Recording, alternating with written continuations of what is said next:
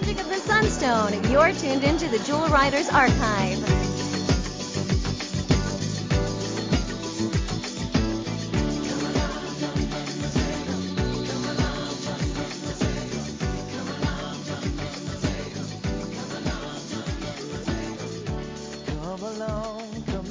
Hey Jewel fans, I'm Chris.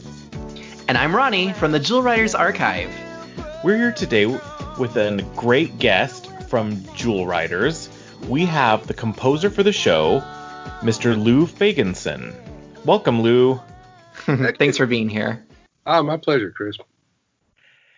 So I guess to start us off, I'm curious, as the composer for the show, how did you get involved with Jewel Riders? I got a call. This kind of goes back. I was arranging music in the 80s with Was Not Was.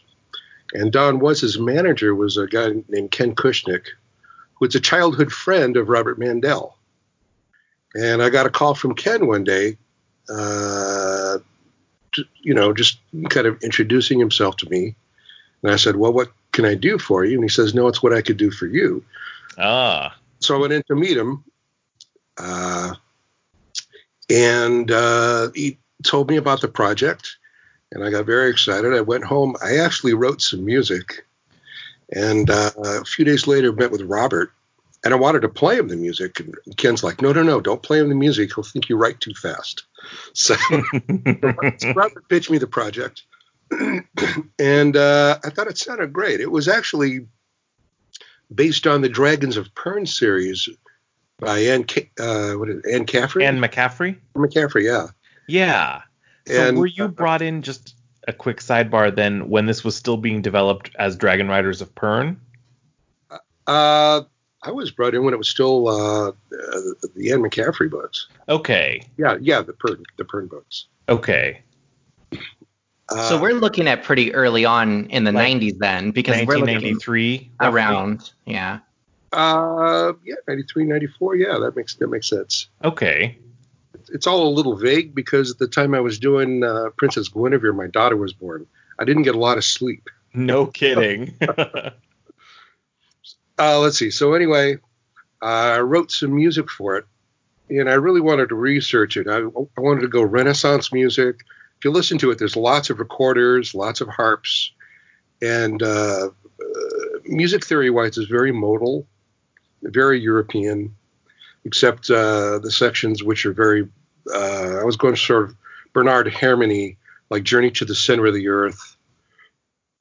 So like classic adventure movie theme. Yeah, Mysterious Island, the things I loved as a kid. Mm-hmm. Now, both of those are Ray Harryhausen films, aren't they? Oh, absolutely. Yeah, he's a great wizard, isn't he? Great stuff. Yeah, talk about wizards. So you were inspired by those types of scorings. Yeah. Actually, I would love to just back it up a little bit. So, Sure. Kind of how you entered into this field. I mean, tell us a little bit more about, kind of how you started out. Like what inspired you to even pursue a composer, job? Like what inspired you initially about music? Just my love of music. I started playing guitar around 5 or 6 years old. I have older siblings who were into the Beatles. And the Beatles albums were just coming out. I'm a child of the late 60s and 70s. And I taught myself how to play guitar. I would follow my sister to her music lesson and sit outside and listen. And then when she got home, I was probably in first grade. I would look at the book and I'd figure out the lesson and I'd hide her guitar again. One time I went along to the lesson and she got sick. And I said, well, I'll take the lesson. They just kind of looked at me. So I went in and I took the lesson. My folks bought me a guitar after that. Because you blew them away that you already kind of knew most of the skills. It was just a couple chords, but the fact that I was so self-motivated, and there's also the factor of, sneaking into your sister's room, jimmying open the guitar case, secretly learning to play it. That kind of thrill factor, I guess. So now are the Beatles still some of your favorite bands, or like in your career, who has inspired you the most, do you think? Oh, musically, the Beatles. But eventually I realized I wanted to become George Martin and write all the cool orchestral parts and do the arranging. Mm-hmm. Didn't want to be Paul or George.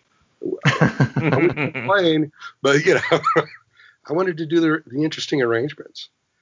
Well, I love it because I think that for me personally, especially as a child, some of the scoring in the films that I loved, most of them were animated films. Those were the pieces that I loved because I felt like everyone was so focused on the actual songs from the films. I was like, no, like, did you actually hear the score? Did you hear how they did this? Or did you hear how emotional it was? I mean, it really carried the entire story. Yeah, it creates the mood. One of my favorite scores, a lot of people laugh at this, but it's Ghost and Mr. Chicken. That's a fun movie. Yeah, but it's Vic Mizzy, who did the Addams Family TV show. And it's just so goofy. And with the weird electric guitar, like they use it in Green Acres. I mean, it's so bizarre, but it works. You're naming so many classic television shows. I'm like, oh my gosh, I love all of those. Like, and you're right. I mean, it's the music that really carries the story, and it sets each of the series apart from each other because it's unique. The different music and the stylings. Well, you listen to. I still study these shows. There's Lost in Space. Mm-hmm. It's on MeTV sometimes, like after MeTV. And I record it because most of the music is done by John Williams. Mm-hmm. I did not know that. He had to knock these out in a week. It's like, well, you have anybody can make an orchestra sound great. I mean, it's not that difficult. But when you have 8 to 12 people and you have a lot of space to fill and you have to make it work, that's a challenge. So things like that, all the scores to the Twilight Zone, the original Twilight Zone. Mm-hmm. I was raised on this. Just brilliant work. And I want to do that. I've always wanted to do that. It sounds like you're really inspired, especially by the science fiction genre. I am. Is that one of the reasons why when you were presented with a fantasy, cartoon like Jewel Riders that you were eager to do it? Oh, yeah. I wanted to take those elements and not do any of, the current cliches with rock band playing. It just doesn't make sense to me. Mm-hmm. I see a lot of shows on TV that it's like, well, I wish I could have done that show. I would have tried to bring the Disney magic, the orchestral magic to it.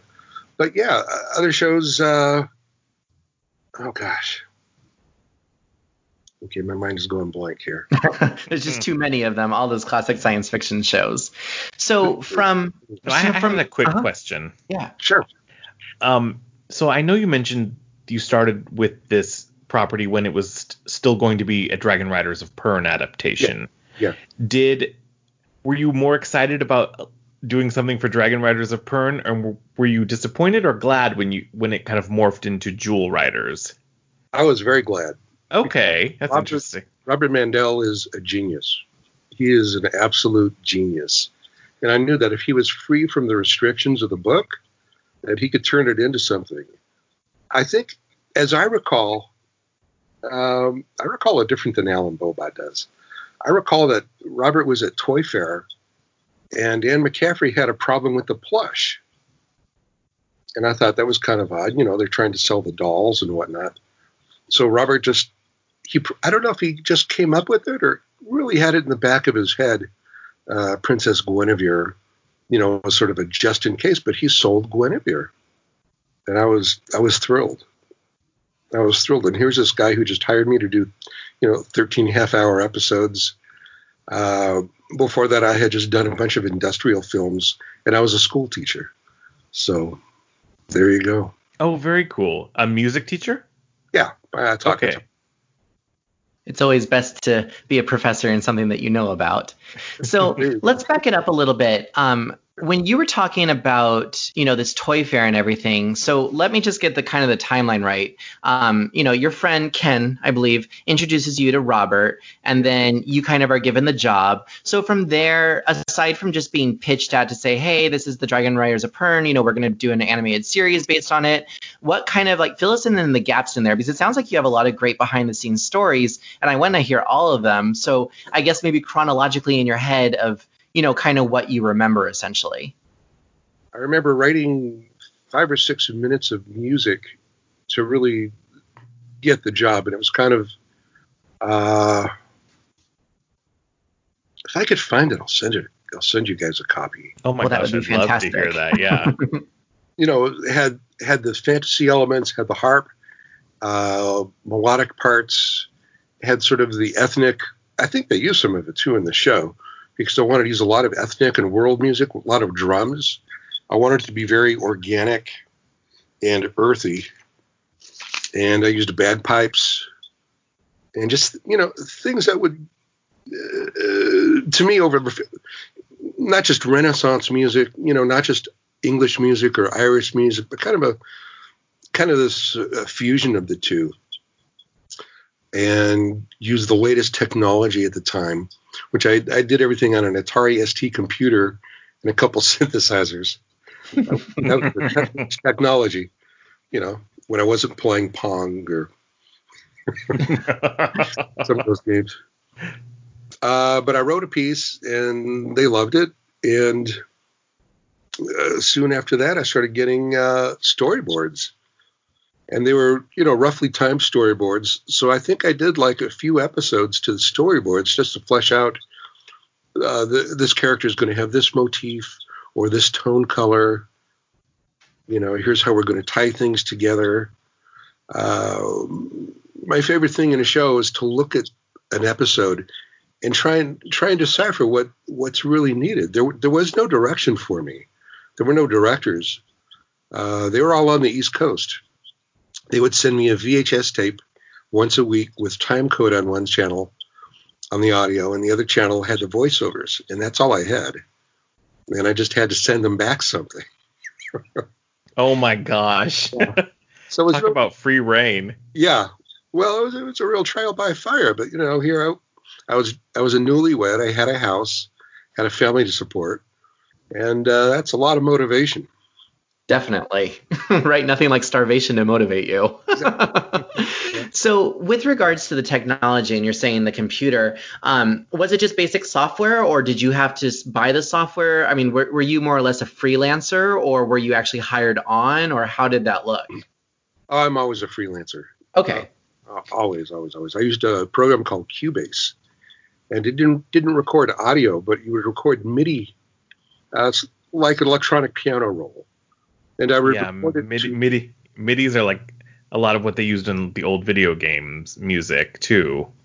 Yeah. And I used a Tascam DA88, which was an 8-track digital machine. So I would have all the music going live to 2 tracks, and the next scene would be another 2 tracks, and I would just bounce between the two. And on a Friday afternoon or Saturday afternoon, I'd have to send the tape off so they could get it Monday or Tuesday and do the editing. And in the meantime, they would send me another tape. So were you recording on cassette tapes or on 8 tracks, you said? Digital audio tapes. Okay, digital audio tapes. Okay. DAT, right? DATs were the final mix, yeah. Okay. It's just interesting to hear about the different technologies. I mean, especially now with, you can send a file over through the internet and they can get it immediately. I think especially with them all being in the East Coast, and we've had a previous conversation with one of the actresses on the show, and she was talking about how they would go into the studio in New York and they would all record it together. And then, obviously then that source audio would be sent over to you. Do you felt like you missed something by not being in the actual studio to kind of be inspired, or did you not really feel like that, made a difference one way or the other? I like being in the studio. This was my first show, so maybe it was best I wasn't there because I'll tend to have opinions, and maybe it's best not to voice those opinions. I do miss, I'm one of the last guys. It's me and the sound effects guy and then the mixer, and that's it. I miss the camaraderie. When I was doing Johnny Bravo, I'd go to Hanna-Barbera once a week and go over the story with the creators and the director and hang out with the writers. I've always loved hanging with the writers because when people write, they usually have music going. So they knew a lot about music. So they were a lot of fun people to hang with. That's a great point. Did you ever get any feedback from, whether it was the writers or the artists or whoever, like, hey, we're envisioning that in this particular scene, like this music is happening or this is the way that it carries? Or was it kind of just they let you to kind of do it whatever you wanted? I think they trusted my instincts. There were definitely times probably in every episode where there'd be a minute or two where they would swap something out that I'd previously written, maybe because they had that in mind when they were doing that scene. But not on that show. We were all pretty much in sync. That's it's not great. like anybody had any weird ideas. It's like we're all kind of going the same direction and creating this together. Creating the characters, and I didn't create the characters, but the music and the motifs and. Well, that's essentially character building. Each of the different motifs, as you said, is associated with a particular character. Yeah, if there were any problems, I'm sure they would tell me. But Robert Mandel was very gracious with every aspect of the show. And we've heard a lot about Robert's, just his genuine personality and the fact that he was inspiring to other people and he continues to do so. Is this the first time that you had worked with him? Was it only through your friend's connection that you kind of met him, or had you known kind of him before this? I didn't know him. Okay. I'd never heard of him. On the way to my manager's office to meet him, I actually saw him parking his car, and he couldn't find any quarters, so I gave him some quarters and joked with him, and we ended up walking into the same office. And you didn't even know who he was? No, so we introduced ourselves. And how fantastic. Yeah. And we still keep in touch. I'm not sure what's going on with the new show. Mm-hmm. Avalon Web of Magic. Yeah. Yeah. That one, it's unfortunately been in through some developmental fun. It's been kind of back and forth. And we were just on another of our podcasts, we were discussing, actually, she's the composer for that series. We were talking with Deb, and she was talking with Robert as well. And they're kind of trying to get it off the ground. So we definitely hope to see something more from there. She's a composer of which series? The Avalon Web of Magic. So the book series includes a CD and some other music that went with it. So she is the composer, essentially. She's also the lyricist for the book series. And yeah, for she was music. like a songwriter. Yeah, she's a songwriter because I did write music for that book. I wrote the. And did you write the Avalon Orchestral Suite? Yes. Oh, okay. It all comes together. Yeah, I think she's a songwriter. Yes, she's a songwriter. I'm sorry. I thought that she had also composed some of the stuff. Maybe. Okay. I haven't actually heard it. I just remember walking into a studio and a girl comes up to me and goes, "Hi, I'm Mandy." I'm like, "Hi, I'm Lou." I didn't know who she was. She was Mandy Moore. Yeah. That's when they were recording the audiobook. Yeah. How fun. I don't know Robert wants. I know he wants to hire me to do the show, but I know there's probably Canadian financing. And we'll see what we can do. My wife's Canadian. Mm-hmm. Maybe. Oh. Maybe she can start a company and hire me. I don't know. I don't know where that's at. That would be amazing if you can work on the new Avalon show. I would love it.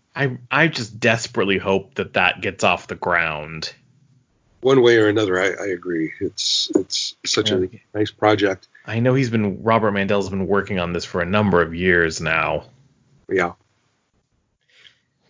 Regarding the Jewel Riders music, as a child, and I don't know if it was necessarily just motifs or what it was, but I think that I was just so used to. I don't want to necessarily say that it was like what's the word I want, where it's just basically like music, like, okay, like this is the stock music that we're using. Like, to clarify, you were basically scoring each individual episode, but did you also use, I guess, essentially like a Jewel Rider stock music library, like where you had a certain song and like they would kind of consistently use that throughout a couple of the different episodes? I would come up with different motifs each episode, and I think use it for certain characters in different ways. But that's about it. I would start at the beginning and work my way to the end. I wanted to do something different than was going on. If you look at a cartoon, the music in general, if you just turn on the TV and look at a cartoon, the music has to be dramatically amped up more than what's on the screen, because what's on the screen nowadays is just, you would be bored if you saw how slow things are. So you have to pace it fast.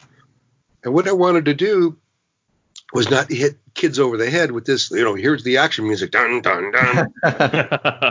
It's like, well, look, we could have some beauty here. We could have something poetic. Mm-hmm. Let's do something moving for these characters and give them depth. And we got away with it. And I'm so glad for that, too. Oh, thanks. Did you have Oh, go ahead. Well, I was just going to say, you had mentioned about the different uses of like the drums and like, the harps and things like that. And I know that you said that you didn't necessarily want to make it specifically reminiscent of like Celtic or, English music. But as a child, it helped to build the fantasy. So I just want to comment that I love a lot of the tunes and the motifs. I mean, I think that they have such a magical quality to them that you didn't really hear in a lot of other cartoons during the time. Didn't hear in any other cartoons. Right. Yeah. I started off writing some counterpoint, and it just, the 12th century styles and 13th century styles, and I thought that's where I started from, and it just didn't work, and I trashed it, and thought, okay, well, I could write Renaissance type music with recorders and harps. Mm-hmm. We'll see how that plays. Yeah, and they're beautiful. Yeah, and some characters. Didn't Gwen have a harp? Tamara did. Tamara had the harp. Okay. Yeah. This is what I mean when I didn't get a lot of sleep because I had a newborn. It's all a blur, kind of. Speaking of characters, were there any particular characters that you particularly enjoyed writing music for? That's a good question. I'm trying to remember. I loved writing for the girls the most, and the way they interacted, because they all had to work together to have a good outcome in the episode. I think when they talk about friendship is magic, it's, they're working together and their music has to work together. I enjoyed writing for them. The guys, they were pretty good. Merlin was a lot of fun. Ozzy. I just enjoyed the whole show, really.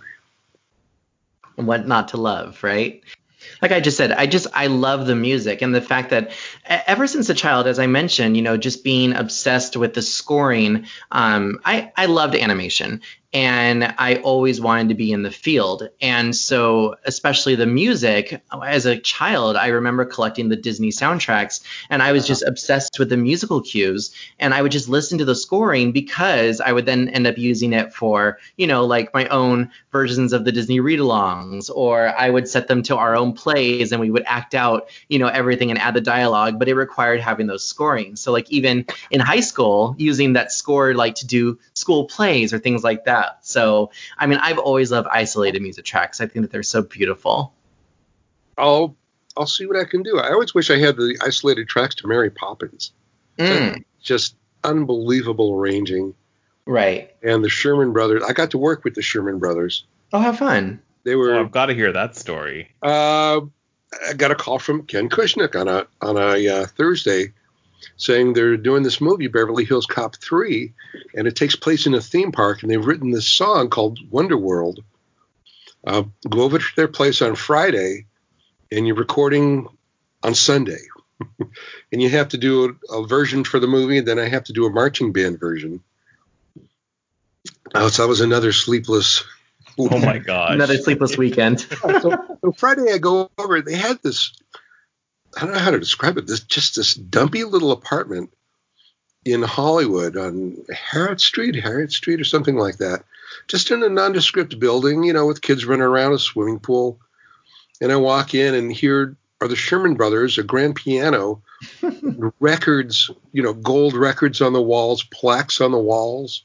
Mm-hmm. And I'm like, this is where you write the music? And they say, we had to be somewhere where our wives wouldn't walk in and tell us to take out the trash. I totally get it. I have a studio in my house too, and I totally get that. Right. And I sat down on the piano bench, and Robert just starts playing the piano, selling it to me like he's a Tin Pan Alley songwriter pitching it to a record producer. I had a cassette machine that I put on top of the piano. Oh boy, I gotta find that cassette. That's probably wild. Then he starts playing the Wonder World song, and he gives me a lead sheet. And they were so nice. They were so gracious. And I couldn't believe I'm meeting my idols. They say you don't want to meet your idols, but this is an exception. They were just so great. I was so excited, I forgot my cassette machine there. My wife had to drive back to the apartment to pick it up because I was so embarrassed. I got back home to Glendale. Oh, honey, you won't believe it. They were the nicest guys. And I went home and I, fired up the gear and I arranged music and I recorded music. And I did the marching band version. And on a Sunday, we were in a studio in Santa Monica. And I had 3 voiceover people. And Randy Crenshaw was one of them. I know I did a lot of Disney books, Disney videos, and a couple other singers, and the overdubbed, and the Sherman Brothers came, and it was like, where did this weekend go? What just happened? This was amazing. I wish every weekend could be like this. That is fantastic. Yeah, and it ended up being a good percentage of the score. I was grossly underpaid, but I didn't care. It's about the experience because you still can remember and just, love the fact that you got to meet your idols. Yeah. Speaking of that, though, you did ask about Mary Poppins as a side note. When you said the scoring, do you mean the isolated of the songs, or did you just mean like the actual scoring from like the movie itself? I would take both. Okay. It was just so brilliant. Well, because I can send you a link to the Mary Poppins. There's the Walt Disney Legacy collection. Mary Poppins was released as one of those, and I think that it also has some piano versions that the Sherman Brothers are demoing. Please send it to me. Yeah, definitely. You have my email? I think so. We can talk afterwards about that. Okay. I'm easy to find. Yeah, Disney. Speaking of major influence on me as a kid. My mother once took me to the Grauman's Chinese to see Fantasia. Oh, how fantastic! I was probably 6 or 7, and I kind of was like, I want to make people feel what this movie is making me feel. I couldn't put it in those words. Mm-hmm. So transformed by that, it was like, oh my gosh. Were you a teenager or were you a younger child at that point? Young. Probably in 3rd grade. Okay. Yeah. I mean, for me, Disney has definitely been an influence from a very early standpoint. I think that especially, being here in the heart of Hollywood also, to be able to go to some of those historic places, like how you said, sometimes you get to go to like these theaters, or sometimes you're just able to meet the actual people who, created these things that you loved as a child. And I think that being a part of this community is just so, I think it's one of those main driving forces of, behind being interested in this particular industry. I agree. I've never worked for Disney. I've wanted to my entire career, and I've worked for Warner Brothers and Paramount and MGM, and never. I just can't break the code. I don't know how to get in there. Well, it's definitely an experience. I'll say that. Okay, so now I wanted to quickly ask about. I saw on your website that you've done music for Universal Studios, the theme park. Oh yeah, and I wanted to know what that is about. Let me back up to the 90s when I was doing industrial films. There was a company, Kevin Biles Design, that I got a call to come and give them my reel. Then I went in and I dropped off a cassette with a fellow named Craig Hanna and a designer named Andrea Favilli. They met me for 5 minutes and I left, and they started running through the parking lot. No, come back. We love your music. I sent them some stuff that I had written for Guinevere, actually. Eventually, Andrea ended up designing half of Toontown with Jolene Cicero, a great artist, on Hollywood Way, or he designed the statue. He does a lot of sculpture. The statue of the old-time photographer. I'm not sure. Right next to Warner Brothers Studio. And Craig went on to be a bigwig at Universal Studios. And so Craig is kind of nice. Other people I worked with started getting better work, so I got better work. I did the studio tour, the Tram Tour 2000. I did the Tram Tour for about 8 years, different revisions of it. One with Whoopi Goldberg, And that was a lot of fun. And in the last version of it, something I found fun. Well, I'll get to this later. Anyway, so I did that. I did the Monster Makeup Show. I did a bunch of shows for Universal Studios. Then I started writing for Universal Orlando. With Craig, I did Fountains at Caesar's Palace. Did the music for that. I did music for Ferrari World in Abu Dhabi. Then he, formed his own company. He broke away, and I still write for them. I just did a couple hours of music for Warner Brother World. Where's it at? In Abu Dhabi. Mm-hmm. I had my own land, which was really great. Oh, that's awesome. Instead of Fantasyland, I had Bedrock. So all the music for Bedrock, and it was a Flintstones ride. I wrote music for a Scooby-Doo dark ride, Tom and Jerry roller coaster, a live Bugs Bunny. Wait, where is all this?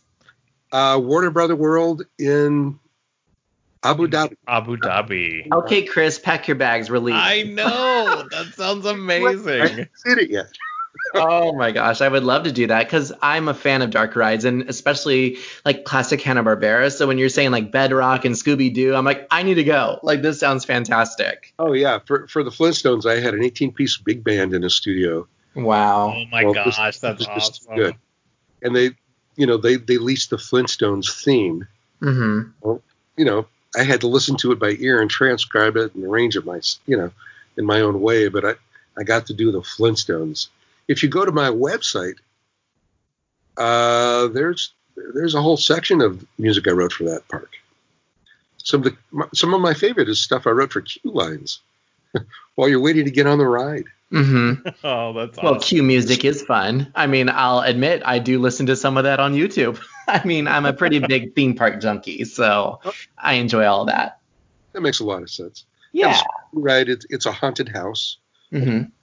So a lot of haunted house themes and yeah.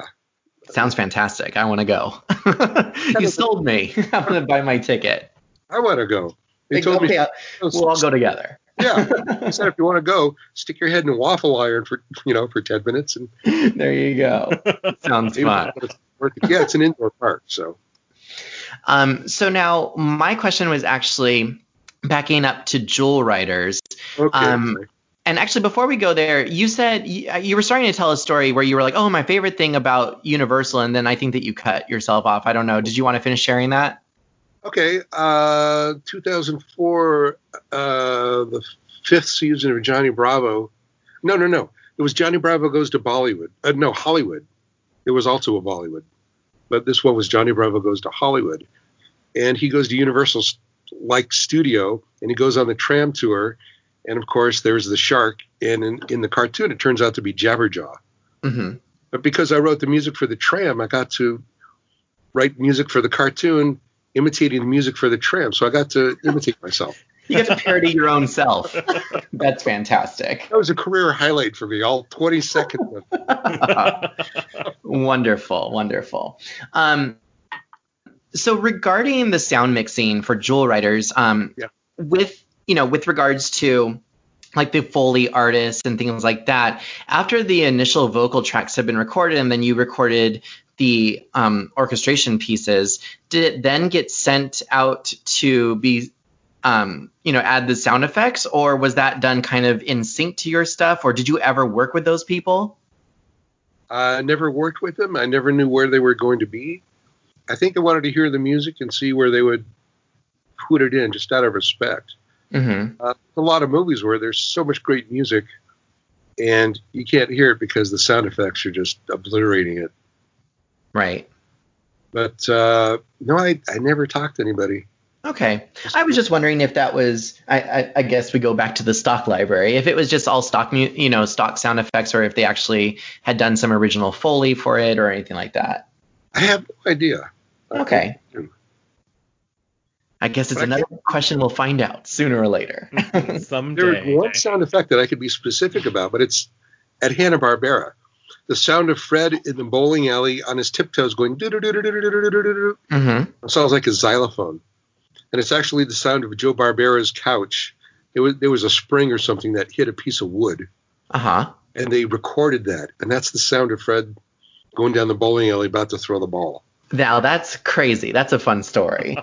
Never knew. I just had to throw that in there.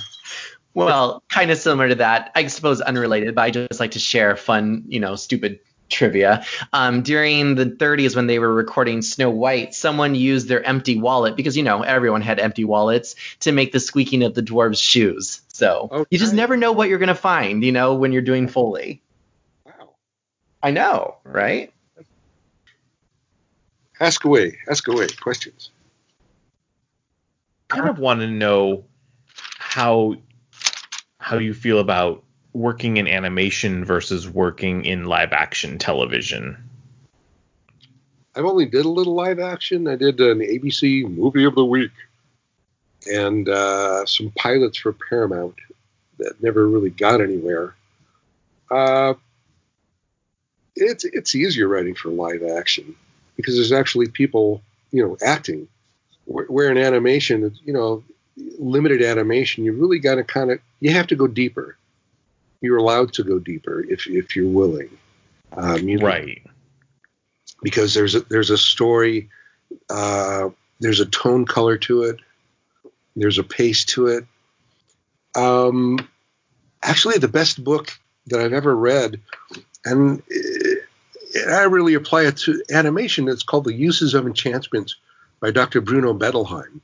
And he talks about the psychological implications of what fairy tales mean and how it affects kids. So if you approach it from that way, you get a better sense of pacing and what you're after. Not to get too deep here. No, that's fascinating. Yeah, it's sort of in the Joseph Campbell school of thought. Mm-hmm. Yeah, the hero's journey and all of that. Exactly. And this is kind of like that. He'll take Beauty and the Beast and different stories and say what they really mean to the kid. And you can't explain that to the kid. You just have to show them by example, and moralities involved and understanding of consequences. Fairy tales, and this is a fairy tale. Princess Guinevere, it's a fairy tale. Of course. And it's all about consequences and actions and resolving conflict, being able to think it out. If you look at Bugs Bunny, I think he was popular because he really wasn't violent. He had to outthink the predator, whoever's after him or whoever's trying to better him. He had to be smarter. I think sometimes nonviolent would be a questionable thing, though. I mean, some of the Looney Tunes are quite violent, but I find it all fun. Like, I think Bugs Bunny as a character almost more than the Disney characters, because Looney Tunes had a way of having such character, I guess you could say, about these different stories, and they're not afraid to kind of go above and beyond and be ridiculous about certain things. And that's what I really like about Looney Tunes, about Hanna-Barbera. Tex Avery. Exactly. Oh my gosh, I love Tex Avery. So that's what I really like about those cartoons. And the music, again, it plays a huge part in that. I mean, one of my favorite things are classic cartoons. And why? Because they are paying homage to the music styles that were popular. So like Tex Avery's, Red Hot Riding Hood, or, some of the other cartoon series when they're talking about like Cab Calloway and like Betty Boop and things like that. Like, I love the mix of the culture and how that plays a part in the actual show itself. Yeah, that was fantastic. In the case of Warner Brothers, they had access to the entire Warner Brothers songbook. Mm-hmm. And that's, and if they wanted to use it, they, free advertising for them. But yeah, Betty Boop and Cab Calloway, that was wonderful. Oh, those Fleischer cartoons were. Oh, Max Fleischer. Oh, yes. Mind-boggling. He's another of my idols over there. Fleischer Superman cartoons are like some of my favorite cartoons of all time. Oh, they're amazing. And of course, those inspired Batman later in the 90s. Oh, of course, yeah. They were a huge inspiration for the Batman the Animated Series. Yeah, they look like epic novels. And speaking of time periods, though, because of the fact that Jewel Riders was, being released in the 90s. And I know that you were trying to give it a feel of medieval and fantasy, but did you also use elements? I mean, I know that there are certain, situations, like let's say in the Home Sweet Heartstone episode when Tamara visits her family at the farm, there is a scene where they're in a canyon and they're trying to fight for the little babies who have been trapped and under a spell. And Kale, the villain, has this organ and she starts playing, but then the two Dweezils start, rocking out on guitars and things like that. So it's like that definitely didn't necessarily exist in medieval, but again, it's a fantasy, so you could mix some of those elements. Yeah, we did. And it's funny you mentioned that. That's my favorite episode. Oh, fantastic. I love it. I love the music in that one. That's what I like. Right. And the reason is when they sent it to me, they didn't have time code on one of the channels, so I couldn't synchronize to anything. So I was writing wild. It was like, I can't say from this frame to this frame, what's my tempo going to be? I had to just kind of look at it and improvise. And I think there's a looser feel to it musically. And I really enjoyed that episode. Oh, I love it. I mean, you got rock, you got country music, you got still, the classic violins and the harps. I mean, it's just a beautiful combination of everything. Thank you. Yes. Well, I'm glad that you remember that particular episode, because for me, that is the episode that actually stands out musically, at least, as some of the best examples. Oh, thank you. Yeah. So now then, regarding the songs, tell us a little bit more about that. I know that you mentioned the name, but let's go over that name again. So, for the songs itself, because you were only doing the scoring, do you know kind of the process or what was happening, at least for the song wise? Oh, Jeff Passetto at the time lived out in Calabasas. I think he lives out that way still. Yeah, not too far away, but far enough. So he would do a song a week and get a bunch of people together to record it, and I would never hear it. I never knew. They sometimes told me where it might be, but I was never quite sure, so I just kept writing music over where the songs are. It would have saved me a little time, and maybe I could have gotten more sleep. Probably. Yeah. But I did get together with Jeff quite a few times. We became pretty good friends. Okay. Very cool. He was a nice guy. Now, I don't know. I mean, maybe this is something else, but if you still have contact for him, I mean, we would love to get in contact with him too, or to talk to him, or whoever it might be. I think he's on Facebook. Okay. Well, we'll have to double check. Yeah. I'll look into it. I'll send you a link. Fantastic. Thank you so much.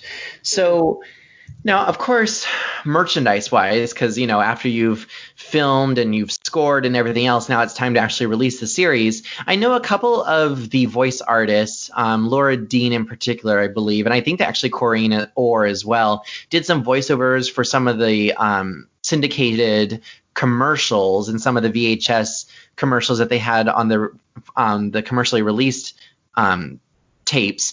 Did you do also any of the promotional scoring, or did they just kind of use your music, or did you specifically create for those? Do you remember? I did not create for those. I imagine that they either used the score that I did, or maybe they went to an ad agency and had somebody, pump it up because, they're selling girls' dolls. Right. They've got to compete with, Barbie or whoever. I do have a couple of the dolls. And then from there, another merchandise question. Did they ever discuss releasing a soundtrack? Did they ever talk to you about that, or did they anything like that? No. No. But okay. I mean, good to know. The thing is that they released a British cassette tape that had the songs, not the score on it, and then they released a French soundtrack. They didn't have the score again. It was just the song. So again, I guess children aren't necessarily always interested in that part of it. So that's why I'm saying I was always the one that was interested, but I guess they kind of saw, well, we'll release the songs or whatever. So I would have loved it if they had released the whole thing though. Hey, this is the music to Jewel Riders or something, you know? Now on that British cassette tape, there is an orchestral piece that sort of leads into the opening song. Was that something that you composed? It's got flutes and... was it the one for Web of Magic, the book? No, it was just part of the it was like a theme song. It was sort of like an opening orchestral maybe like 30 seconds opening into the theme song for the show? That's possible. I'd have to hear it. We could send you those. It sounds very flute recorder, and I'm like, and now that you mentioned that really made me think of it. Was there a harp? No, just flute. Okay. Unfortunately, we'll send you a copy and see if you recognize it at all. Sure. I feel like we covered a lot. I think so. I didn't think I had that much to say, but I guess. See? There you go. Thought it would be 2 minutes and done, and and it wasn't. An hour later. They send me tapes every week. I send them music back. The end. But see, there was a lot more than just that, so that's good. All right. We cannot thank Lou enough for joining us on this episode of the Jewel Writers Archive podcast. If you want to find out more about his music, you can visit his website at loufagensonmusic.com. And if you want to find out more about Jewel Writers or Avalon Web of Magic, you can visit us at jewelwritersarchive.com, or you can visit our sister site, the Avalon Archive, at avalonarchive.wordpress.com. If you want to find out more about this podcast, you can find us on Podbean, Apple Podcasts, Google Podcasts, Stitcher, and Google Play. And as we always like to say at the end of the show, friends together, friends forever. Bye, everyone. Thanks for joining in. Bye. Bye. Thank you so much. Bye-bye.